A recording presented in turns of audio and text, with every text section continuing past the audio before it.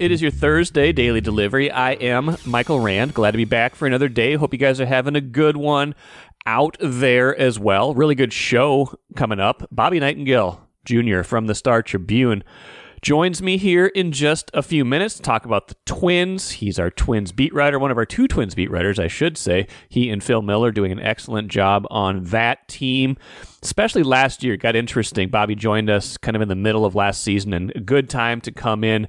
He's caught up to speed and then some. Now he's covering the offseason with a lot of intensity, and he joins me to talk about the Jorge Polanco trade that happened earlier this week, but also kind of what's to come. What else is in the future for this team for this offseason? What else do they need to add? What was kind of the thought process behind the Polanco trade?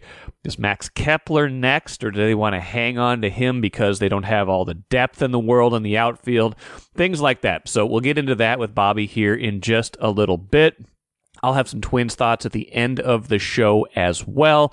Got some Lynx stuff, some big moves from the Lynx recently, last couple days.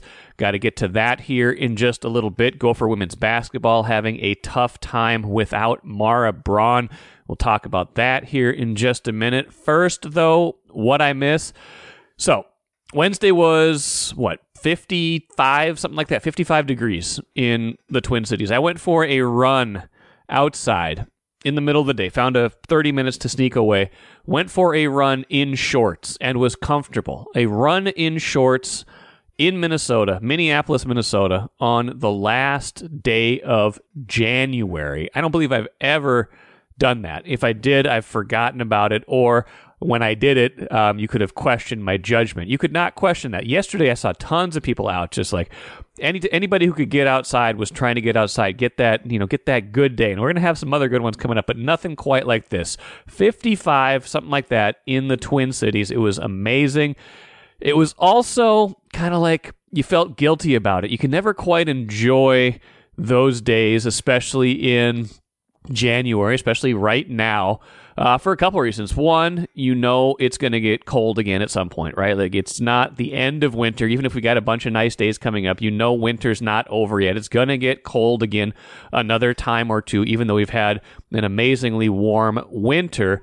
And the other piece of it is, hey, you look at it and you see a day like that that's so abnormal, that's setting records, and you're like, climate change. Can you fully enjoy something when there could be, not in individual moments, but you add enough of them up and you're like, man, this is, you start to understand the potential impact of that, and you're like, can I really enjoy this as it's happening? And I think in the moment you can, so you kind of suspend your disbelief, you suspend your skepticism, whatever it is, and you can find yourself, kind of lose yourself in the moment. But those things kind of are in the back of your mind, especially if you're a Minnesotan. You can never feel like you have anything especially all that nice. Something else is always around the corner. That's kind of how I felt watching the Wolves game on Wednesday night as well. So they beat Dallas 121-87. And if you knew nothing else about that game, you would just think, hey, what a great win for the Wolves. Right? Like they just routed a good team in the West, a contender. Just enjoy that. Just enjoy that moment. But dig into it a little bit and you find, hey, they struggled a little bit in the first half, but the bigger issue in celebrating too hard is that Luka Doncic and Kyrie Irving didn't play for Dallas. That's the kind of realization that, hey, this is not the Dallas team that you're going to get at some point in the playoffs if they manage to play Dallas in the playoffs at some point, which isn't out of the realm of possibility. You could find yourself in a first or even a second round matchup with Dallas, and you kind of understand that, hey, they kind of messed around in the first half again, didn't really put this team away until the second half. But at the end of the day, it's a 34-point win. The Wolves are still the top team in the Western Conference, so I don't know. I had this strange kind of parallel between those two experiences yesterday. The Wolves in a rout, the day amazing outside. The Wolves got a big game from Towns. Everybody else contributed. Conley was back. That was nice to see. He kind of got them going in the right direction. Ant didn't have a big game, but he didn't need to. Everybody just kind of contributed. Dallas, was down to, like I said, not their best players. And they've only played once at full strength all year. The Wolves beat the Mavericks 3 times when they weren't at full strength. The one time Dallas had Luka and Kyrie, they beat the Wolves. So keep that in the back of your mind. I'm sure Dallas isn't terribly worried about where things are going, especially when they don't have these two players. But keep that in the back of your mind if these two teams meet down the road somewhere, because this is not the real Mavericks team. And I just don't worry about it, but just say, hey, like a 55-degree day in January, this did not tell you all you need to know about what is yet to come. Now, speaking of what's yet to come for the Wolves, all-star selections, we should find out about those soon. Anthony Edwards should be in, but we don't know that for sure. Everybody else, we should find out Thursday night when reserves are selected. No Wolves are starters. Chris Hine wondering if they can get 3 guys in. That seems far-fetched. I don't think he's really asking if they're going to get all 3, but just making the case that, hey, Anthony Edwards, Karl Anthony Towns, and Rudy Gobert are worthy of consideration this season. Chris Finch, head coach of the Wolves, echoing that kind of idea. And also Chris Finch could get an honor, too. If the Wolves are leading the West or are second behind Denver, which sent the staff to the All-Star game last year, Finch and his staff will coach the Western Conference in the All-Star game. That's an honor, right? Like, I don't think this has happened. This certainly hasn't happened, I think, since Flip was here and got to do it one year. This is something where this is different territory for the Wolves, right? This is different territory, talking about multiple All-Stars, talking about the coach, maybe coaching the All-Star team. It's ultimately, like, that's not what you play for. That's not certainly the goal at the end of the season. But it is a distinction along the way. So I'll be interested to see. I think Ant gets in for sure. I'd like to see one more guy get in, and if I think it's going to be somebody, it's probably Gobert, just because of the defensive impact he's had for this team, for the one of the best defensive teams in the league. He kind of sets the tone for that, especially on the inside. Jaden McDaniels does a lot of work on the outside. The whole team defense has been excellent this year. But if you're looking for one kind of symbol, one sort of driver for all that, it's been Gobert. A tremendous bounce back year from being merely okay a year ago. Will he get a nod? Would Towns maybe get it? He's having a good year too. Very efficient. He's been pretty good on defense too. I just think he's maybe the third of 3, and it's going to be hard to get 3 in. But we'll find out Thursday night. And like I said, uncharted territory for the Wolves to be talking about all of these accolades, or at least uncharted for a very long time. Same target center court, different team. The Lynx made 2 pretty important moves on Wednesday. One a trade, one a free agent signing, both of them bringing in veteran point guards, which should be a key to this season. If you remember, Kent Youngblood was on the show a couple weeks ago talking about free agency, talking about what this team needs to do, saying they might not be major players, and I wouldn't consider these to be like earth-shattering moves. They wouldn't be like big players in some of the bigger names, but that an upgrade at point guard might be a thing that they're looking to do. Well, they made 2 upgrades in one day, signing Courtney Williams, a veteran free agent point guard, and adding Natisha Heidemann in a trade with Connecticut. They had to give up Tiffany Mitchell and a second-round pick to get Heidemann, so you have to give up something to get something, like our old friend Tim Brewster would say. But, I think it's a trade that's worth making, especially if you can add at point guard. That was a struggle all last year. This didn't have the depth, didn't have the quality there. You get Williams, probably coming off her best year in the WNBA. She's 29 years old, had 6.3 assists per game last season. She's averaged 12 points, 4 rebounds, 3.5 assists in her 8-year career. So that's a pretty good get. That's someone who's going to help them a lot, help them in a lot of ways that they have not been good lately. And then obviously Heidemann played at Marquette. Career averages of 7.9 points, 2.4 assists. She can make the 3. So just some good quality players they seem to have brought in right now. Good upgrades in the areas that you need them. That's all you can really ask for in an off season. We'll get to that a little bit more too with the Twins. Are they able to make the upgrades in the spots they need to upgrade? The Lynx seem to be doing it, not splashy, but in ways that will certainly benefit them the rest of this season. Quickly, Gopher women's basketball struggled again without Mara Braun. First game fully without Braun. They lose at home to a good Penn State team. 80-64 is the final there. Might not have won that game anyway, even if Braun was healthy, because Penn State's been awfully good in the last few weeks. But a little bit of foreshadowing of what's to come. Braun's not going to be here.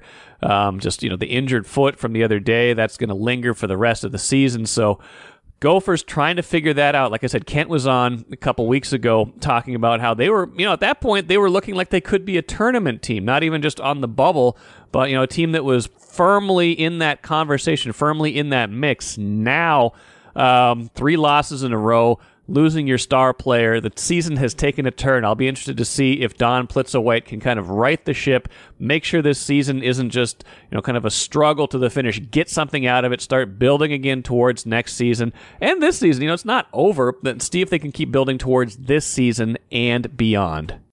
Grand Casino would like to take a moment and salute the true football fan.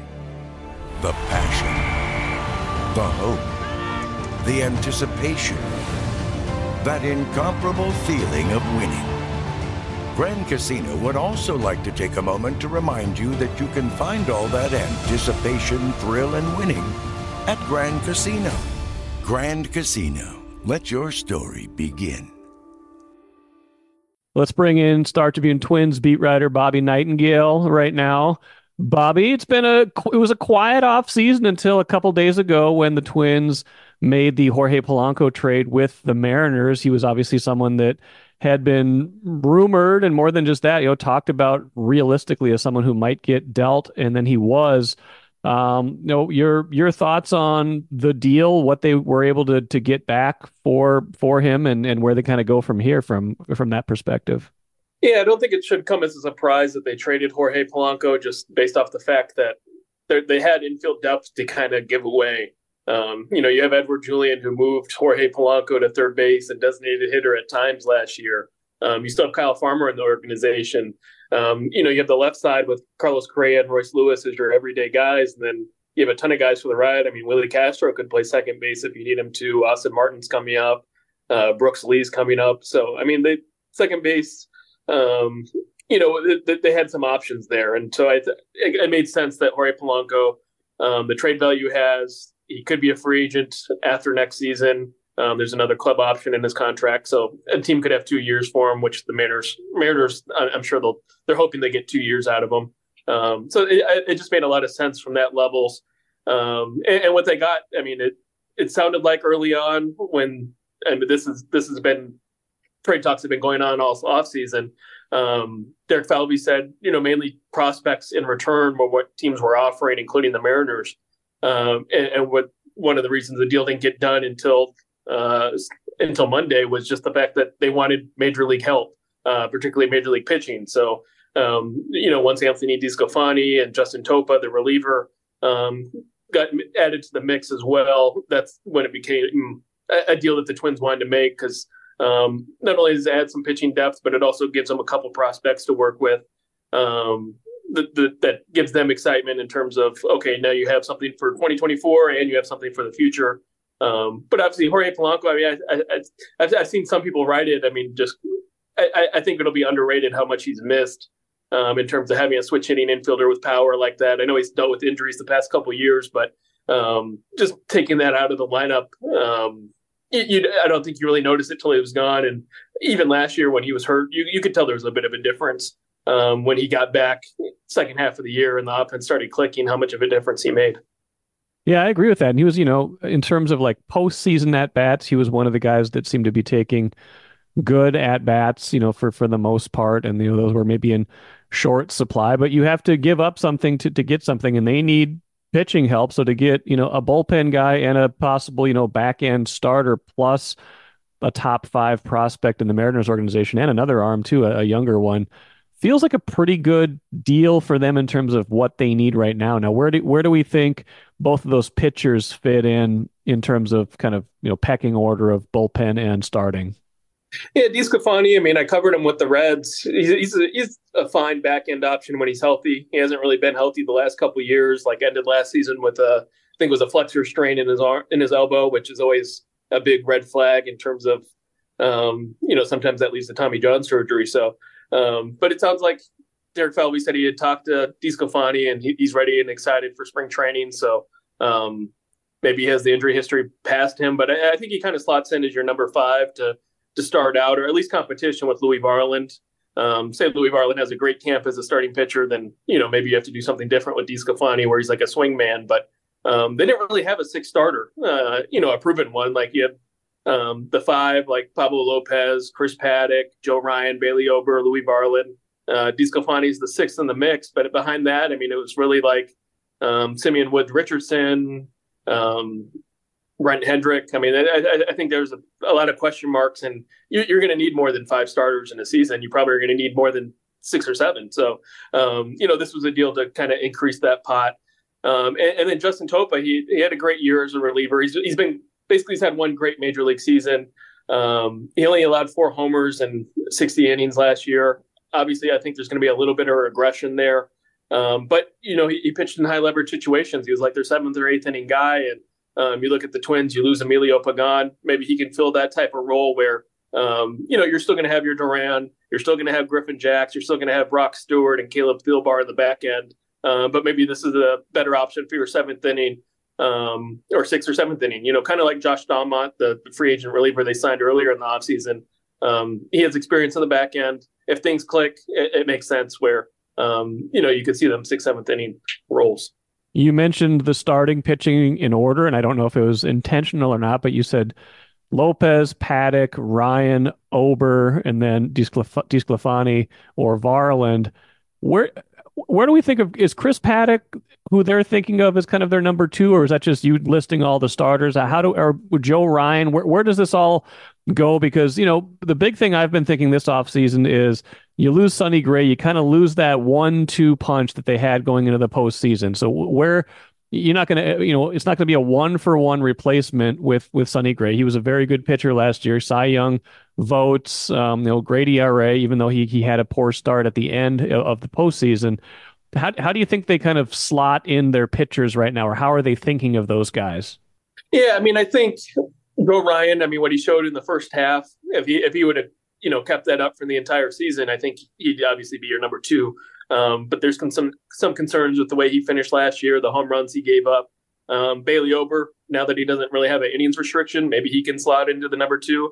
But the reason I mentioned Chris Paddock second, I just talking to everyone in like the Twins organization, they almost talked to him like, I wasn't here when they traded for Pablo Lopez, but the way they talk about Pablo Lopez after, he kind of turned into the team's ace is kind of how they're talking about Chris Paddock in terms of like, this is the guy we traded for. You saw it a little bit in the relief role. You saw his velocity tick up. You saw his off-speed pitches tick up. Obviously, it'll change a little bit when he's in a starter's role. He's not going to be able to throw as hard, for 6 innings that he did for, 1 or 2. But you can tell there's a lot of excitement in terms of what he could do. Now, there's question marks. He has the injury history. I think he's only pitched above 110 innings once in his career. So, they're going to be asking a lot from him. But I do think he's the guy that they're looking at as like, don't sleep on him. He could take the next level. But you're right. When you said there's no replacing Sonny Gray, he got second in Cy Young. There's not one guy who you can point to besides maybe Pablo Lopez and say, he's going to get Cy Young votes. But I do think if Joe Ryan could put it together, if Bailey Ober stays healthy, and what they think Chris Paddock could turn into, they feel like they can make that up as a group. Now, the other half of the, hey, they might trade this longtime player talk this offseason was Max Kepler.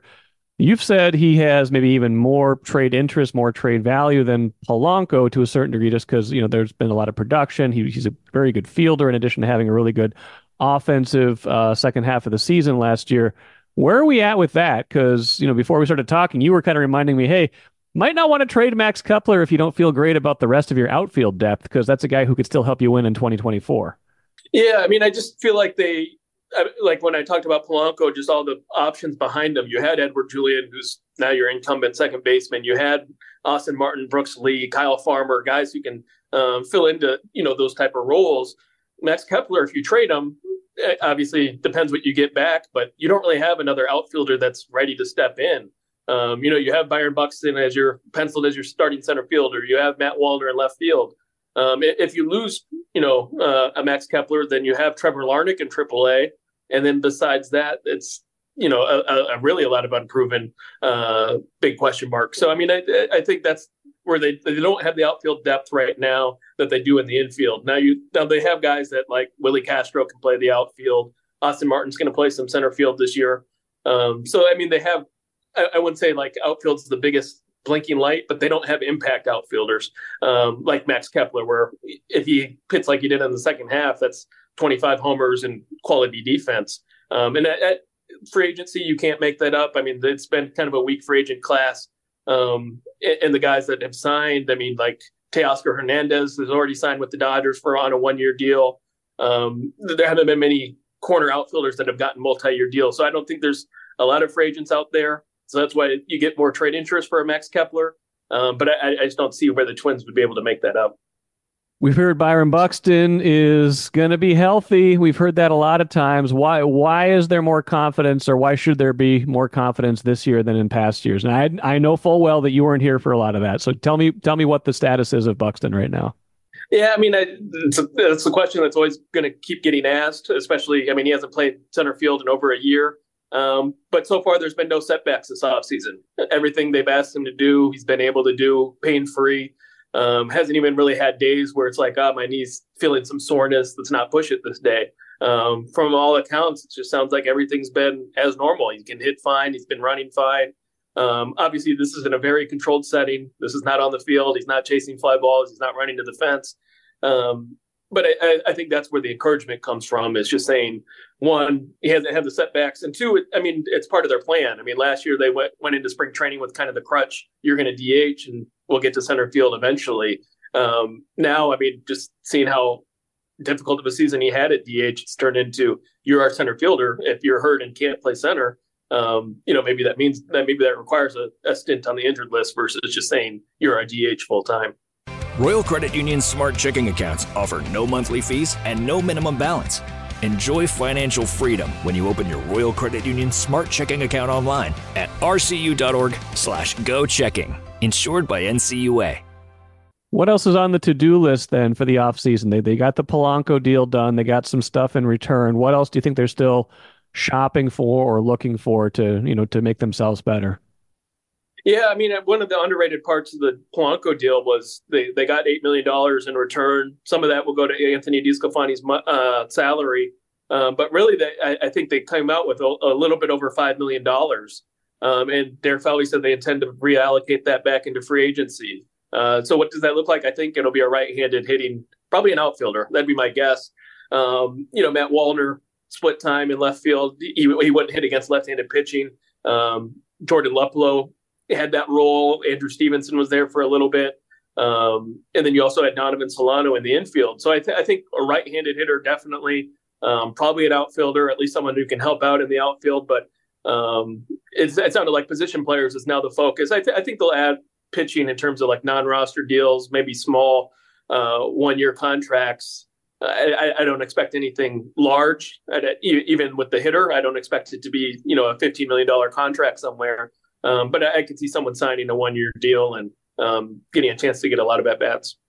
Is this a function of the market? Is it a function of, limited resources, in part because of the unknowns of the TV stuff? Is this a response to, hey, they kind of spent big last year with the Lopez extension and the Correa money, and now it's kind of to peel back a little bit? What do you think is limiting the budget or the ability to go out and get an even bigger impact player to kind of balance out a roster that, was a team that was pretty good last year and won a playoff series for the first time in a while? Yeah, I mean, I think payroll's being scaled back. I think TV's kind of like the scapegoat right now, but I also think, I mean, they had a record payroll last year. I mean, they carried above 150 million. And if you have a record payroll, it's either going to stay at that level forever or you're going to scale back at some point. And I think they're at the point where they're scaling back. And part of it, too, is just they have younger guys, to fill in. Part of it is you have the Royce Lewis's and the Edward Julians in the middle of your lineup instead of paying for a veteran there. But I think, obviously, the TV deal has an impact. How could it not until you know how much money you're going to get from there? But I also think part of it, too, I feel like people also forget when you have record payrolls, a lot of teams do scale back eventually. You see it, the Padres scaled back, the Mets have scaled back. There's a lot of teams this offseason who, when they spent heavy, they kind of reverse course over the past year or two. So I think the Twins kind of just fall into that camp as well. Couple more things for you, Bobby. One, they had Twins Fest last weekend. They did their whole caravan before that. I'm sure you were out at a bunch of the stuff? Like, what's the, if you're either hearing from fans or just the team, the executives, what's the mood right now? What are they talking about when it's just kind of off the cuff, or what do you hear from fans as, hopes, dreams, things like that?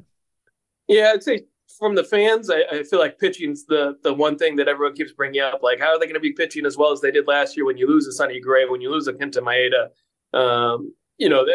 That's a fair question, but I mean, it's also those two weren't the end. The whole rotation did pretty well last year. I mean, they finished second in innings pitched, led the league in strikeouts. I mean, there was a lot of guys who stepped up. They were fairly healthy, which obviously helped. So I think that's a fair concern, but I also think, if Pablo Lopez takes another step forward, if Chris Paddock's who the Twins think he is, it won't be as big of a hole as everyone thinks. And from the Twins' perspective, I sense a lot of optimism in terms of, the pitching obviously carried the team last year. I feel like they think their hitting can take a huge step forward. Carlos Correa said he's healthy and made some tweaks to his swing that he thinks is really going to pay off. And if he looks anything like he did in the playoffs, that's a big step. If he get a healthy Byron Buxton, I know that's a big if. For even just 100 games, I mean, that should help the offense. Royce Lewis only played 50-some games last year. Edward Julian and Matt Wallner weren't in the major leagues the entire year last year. So I feel like there's a lot of optimism in terms of, the offense had a good second half, but now they can do it for a full season, and that can take some pressure off the pitching. Yeah, it feels like a weird mix of like kind of trepidation but expectations. They finally got this whole playoff thing taken care of, and now people are like, okay, let's do more now. Let's do more. And I don't know if I think it's going to be a little bit of a wait and see and kind of feeling out that they're not having the kind of off season where you're like, man, they're just crushing it, and now they're going to be even better. I think we're going to have to wait and see a little bit. Yeah, and I feel like I heard one person from the Twins say, like, I feel like we're in a better spot than we were entering last season. When Royce was hurt and Buxton, you didn't know what you were going to get out of him, and Kirilloff was hurt. Even in the rotation, like Pablo Lopez, everyone was questioning that trade. Sonny Gray wasn't Cy Young level Sonny Gray. So I mean, I felt like the Twins official was like, I feel like we're in a lot better spot in terms of like, we know what our floor is. Our ceiling should be, kind of the same thing as it was last year. And so I think they feel like, the base they have is pretty much the base that carried them to the second round of the postseason last year. Obviously they have to stay healthy. I feel like that was kind of the underrated thing last year is second half of the year. They were pretty healthy besides maybe the last weeks of the season when Correa and Lewis went down within a couple of days of each other. But I just feel like overall as a, hitting and pitching, they feel like they're in a good spot. Last thing, you mentioned Kirilloff, who I almost forget about sometimes because he's been hard to kind of rely on with all of his injury problems. Where are they at with him right now? Yeah, he's hitting. It's still a question of whether he'll be, full go by the time spring training starts or if he'll be a little bit delayed. He had that shoulder procedure in October. It was less invasive than everyone kind of feared. There was kind of worries that he might be out for an extended period, and it did not end up being that. So probably your starting first baseman if he's healthy enough, at least against right-handed pitching. And then maybe if you sign a right-handed hitter, someone who can pair with him at first base. But, when he was healthy, he showed some things last year, showed some opposite field power, and obviously can hit for a high average. So, I mean, there's some excitement in terms of what he could do if he can kind of put his wrist behind him, which he said it's farther in the back of his mind than it was, kind of at any point previously. So, that's at least encouraging that, the wrist isn't something that he's dealing with on a daily basis. Indeed, and spring training's not that far away. You're going to be down in Florida in just a couple weeks. They'll get on the field. Feels like we're recording on a sunny 55-degree January Wednesday afternoon, so they could play right now if they had to. They're not going to. They could play in Minneapolis right now if they had to, but the season will get here soon enough. Bobby Nightengale, appreciate it as always. We'll talk soon. Yeah, my pleasure. Thanks for having me. Good stuff from Bobby. Good perspectives on the Twins. I learned a lot. Hope you guys did too. Still wondering a little bit about, are they missing an opportunity in 2024? And we're not going to know that until maybe the end of the season. And you can't judge this roster even right now. It's the first day of February. Even with the Jorge Polanco trade, even with some of the moves they're trying to make right now, kind of just feels like they're not fully capitalizing on the momentum that they got last year. And it feels a little bit like, you remember 2019 when everything was great. They lost in the playoffs, but there were such high hopes. Then COVID hit. Things just kind of got derailed. It wasn't like they weren't trying still. They'd added Josh Donaldson that offseason. They were still trying to get better, but they lost a lot of momentum that year, not so much by their own fault, but by circumstances. This year, the TV stuff, if that's being blamed for a lot of their financial decisions, if that's kind of wrecking a little bit of their momentum, I can see that, but that would be unfortunate. It just doesn't seem like they, it feels like they could use one signature offseason move to get people to say, okay, yeah, this team won last year, but they're not getting complacent. They're trying to add to this. They're trying to get even better. They're not just trying to hold serve and make, and hope that certain players take step forwards. I don't know. You're not going to know this for a while. I think Derek Falvey operates his best when he's kind of making these moves, not on the margins, but trying to be patient, wait out the field, and make these kind of trades that have impact that you might not know right away. So maybe that's what the Polanco trade's going to be. Maybe there's 2 or 3 moves left, a right-handed bat, maybe another trade somewhere in there that's going to bolster this team in a way that I just don't see it. But I'm worried not so much about their ability to compete in the AL Central. I'm worried about the Twins' ability to kind of take that next step, given what they have put together so far, at least this offseason. That'll do it for me today. Marcus Fuller joins me tomorrow. Talk Gophers men's basketball. Big stretch of games for them. Northwestern on Saturday. That's a very good team right now. That's an opportunity for the Gophers to get a good win, get themselves back to 500 in the conference. We'll talk about that team, some of the injuries they're battling, some of the guys that they're stepping up, things of that nature. Until then, enjoy the rest of your day. It's not going to be 55. It's going to be awfully nice. I am Michael Rand, back at it again on Friday.